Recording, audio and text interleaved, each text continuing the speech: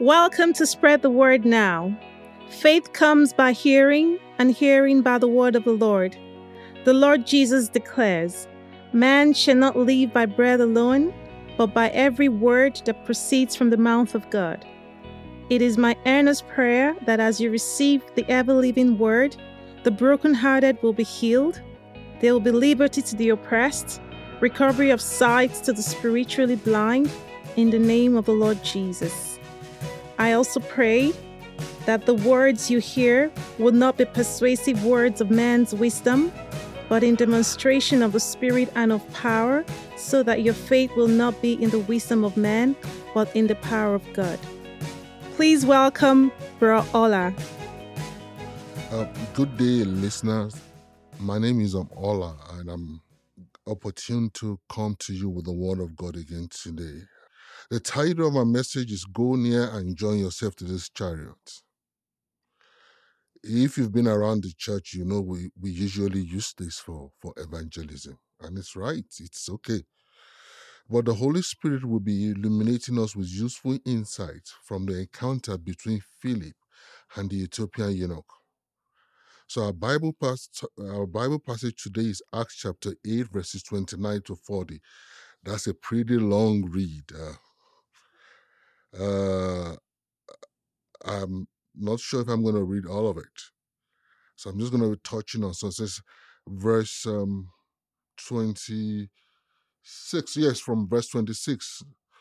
Now, an angel of the Lord said to Philip, "Go south to the desert road that goes from Jerusalem to Gaza." So he started out, and on his way he met an Ethiopian eunuch, an important official in charge of all the treasury of the Kandake, which means the queen of the Ethiopians. This man has gone to Jerusalem to worship. And on his way, he was sitting in his chariot reading the book of Isaiah the prophet. The Spirit told Philip, "Go to the chariot and stay near it." Then Philip ran to the chariot and heard the man reading Isaiah the prophet. "Do you understand what you are reading?" Philip asked. "How can I," he said, "unless someone explains it to me?" So he invited Philip to come up and sit with him. This is the passage of the scripture the eunuch was reading. I'm just going to jump. And said, I'm going to jump. Then the eunuch said, "Tell me, please, who is the prophet talking about, himself or someone else?" Then Philip began with that very passage of the scripture and told the good news about Jesus. As they traveled along the road, they came to some water, and the eunuch said, "Look, here is water. What stands in the way of me being baptized?" And he gave orders to stop the chariot. Then both Philip and Enoch went down to the water, and Philip baptized him. And when they came out of the water, the Spirit of the Lord suddenly took Philip away. The first thing we're going to see from here is insights in divine guidance. Verse 26 and verse 29 speaks to divine guidance.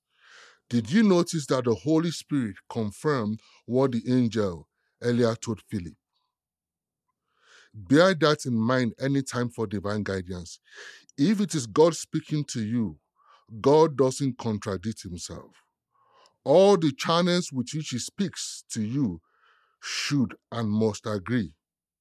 He isn't the author of confusion, according to 1 Corinthians 14:33. 1 John 5:7-8 in KJV says, "And there are three that bear witnesses in earth, the Spirit and the water and the blood. And these three agree in one." Any voice, impression, vision, dream, angel, prophet witnessing to you must first of all agree with the Bible, then agree with each other.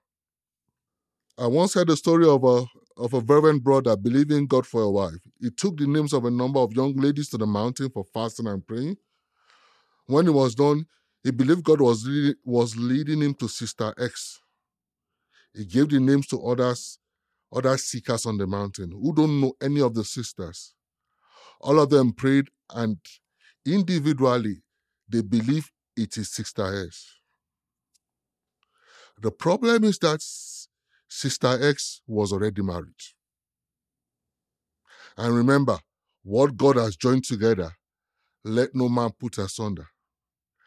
Also, Exodus 20, verse 17, you shall not covet your neighbor's house. You shall not covet your neighbor's wife. So the Bible indeed answers man. Sister X's name shouldn't have been in the mix from the beginning. God's spirit cannot contradict God's word. So that's the lesson in divine guidance.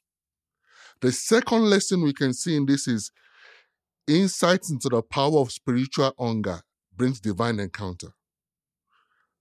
I remember Pastor Joe saying something about this in a recent message. Jesus said, blessed are those who hunger and thirst after righteousness, for they shall be filled. I googled the distance between Ethiopia and Jerusalem. It's about 4,200 kilometers, 83 hours of driving non-stop. Can you imagine doing that in a chariot?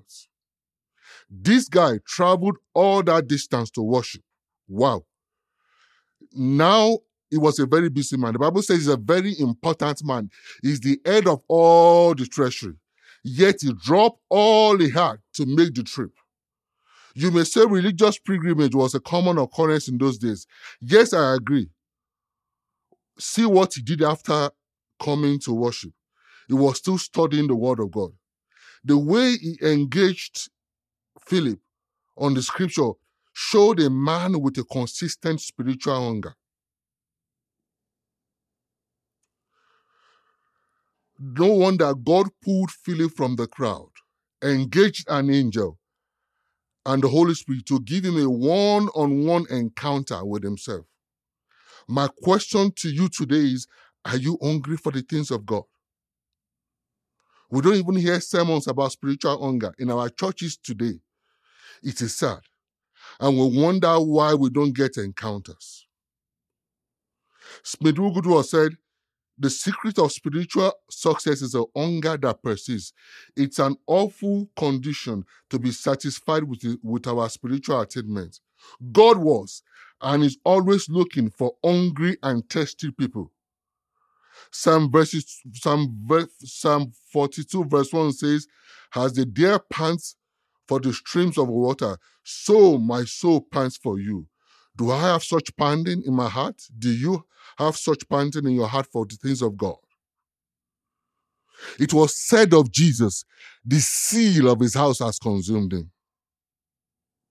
Spiritual hunger is what brings divine encounter. The third thing we can learn about this is insight about mask, or what I call the honest art of Christian dishonesty. Philip asked him, do you understand what you are reading? And the guy said, no, I don't. We don't get such candor in the church again, sadly. If Philip stood at the door of most of our churches today and asked the same question, it would probably get about 100%. Yes, I do. It was a great sermon.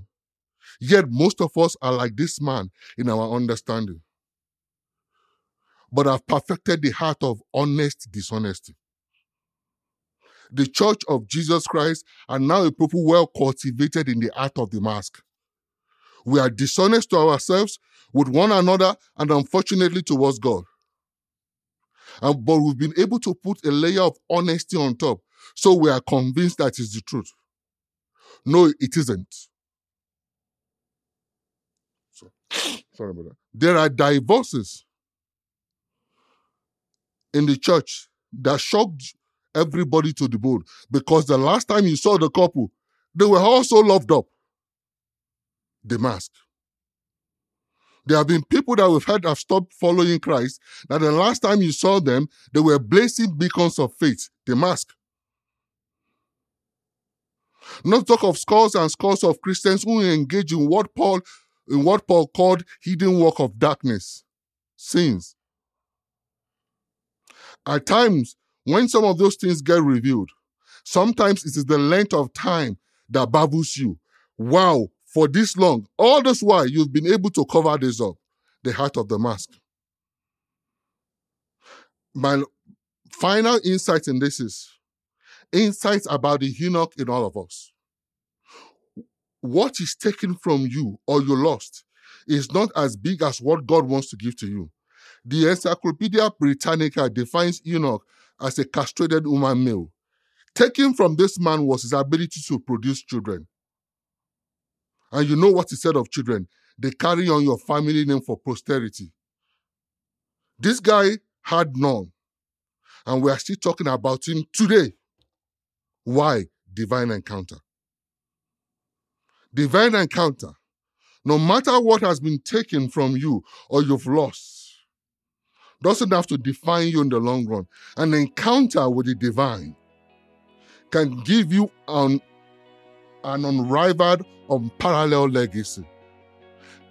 Brothers and sisters, go after divine encounter. What you lost, what you can do will no longer matter. God bless you. I will now hand over to Pastor Joe. Hallelujah. Blessed be the name of the Lord Jesus. Friend, I trust that this message has touched your heart. Therefore, respond to the words that you have heard. Respond now while the Spirit of God is brooding over your heart. For you heard His word, harden not your heart, as it was on the day of rebellion. Respond to it. And I want to lead you in prayer. As you mean it in your heart, God will answer you. Dear Lord Jesus, I receive your message today. I confess my sin before you. I confess my lack of hunger, my lack of insight. And I ask you, Lord, to forgive. I ask you now, Lord, to come into my heart. Cleanse me with your precious blood. For I receive you into my heart. I am now a new creation. For if any man is in Christ, he is a new creation. The old has passed away. And I thank you, Lord, for it. Blessed be the name of the Lord. You have been listening to a message from Spread the Word Global Ministries Red Deer. If you would like more information, please contact us at 587-377-7745 or info@spreadthewordnow.org. You can also find us online at spreadthewordnow.org. Thanks for listening. God bless.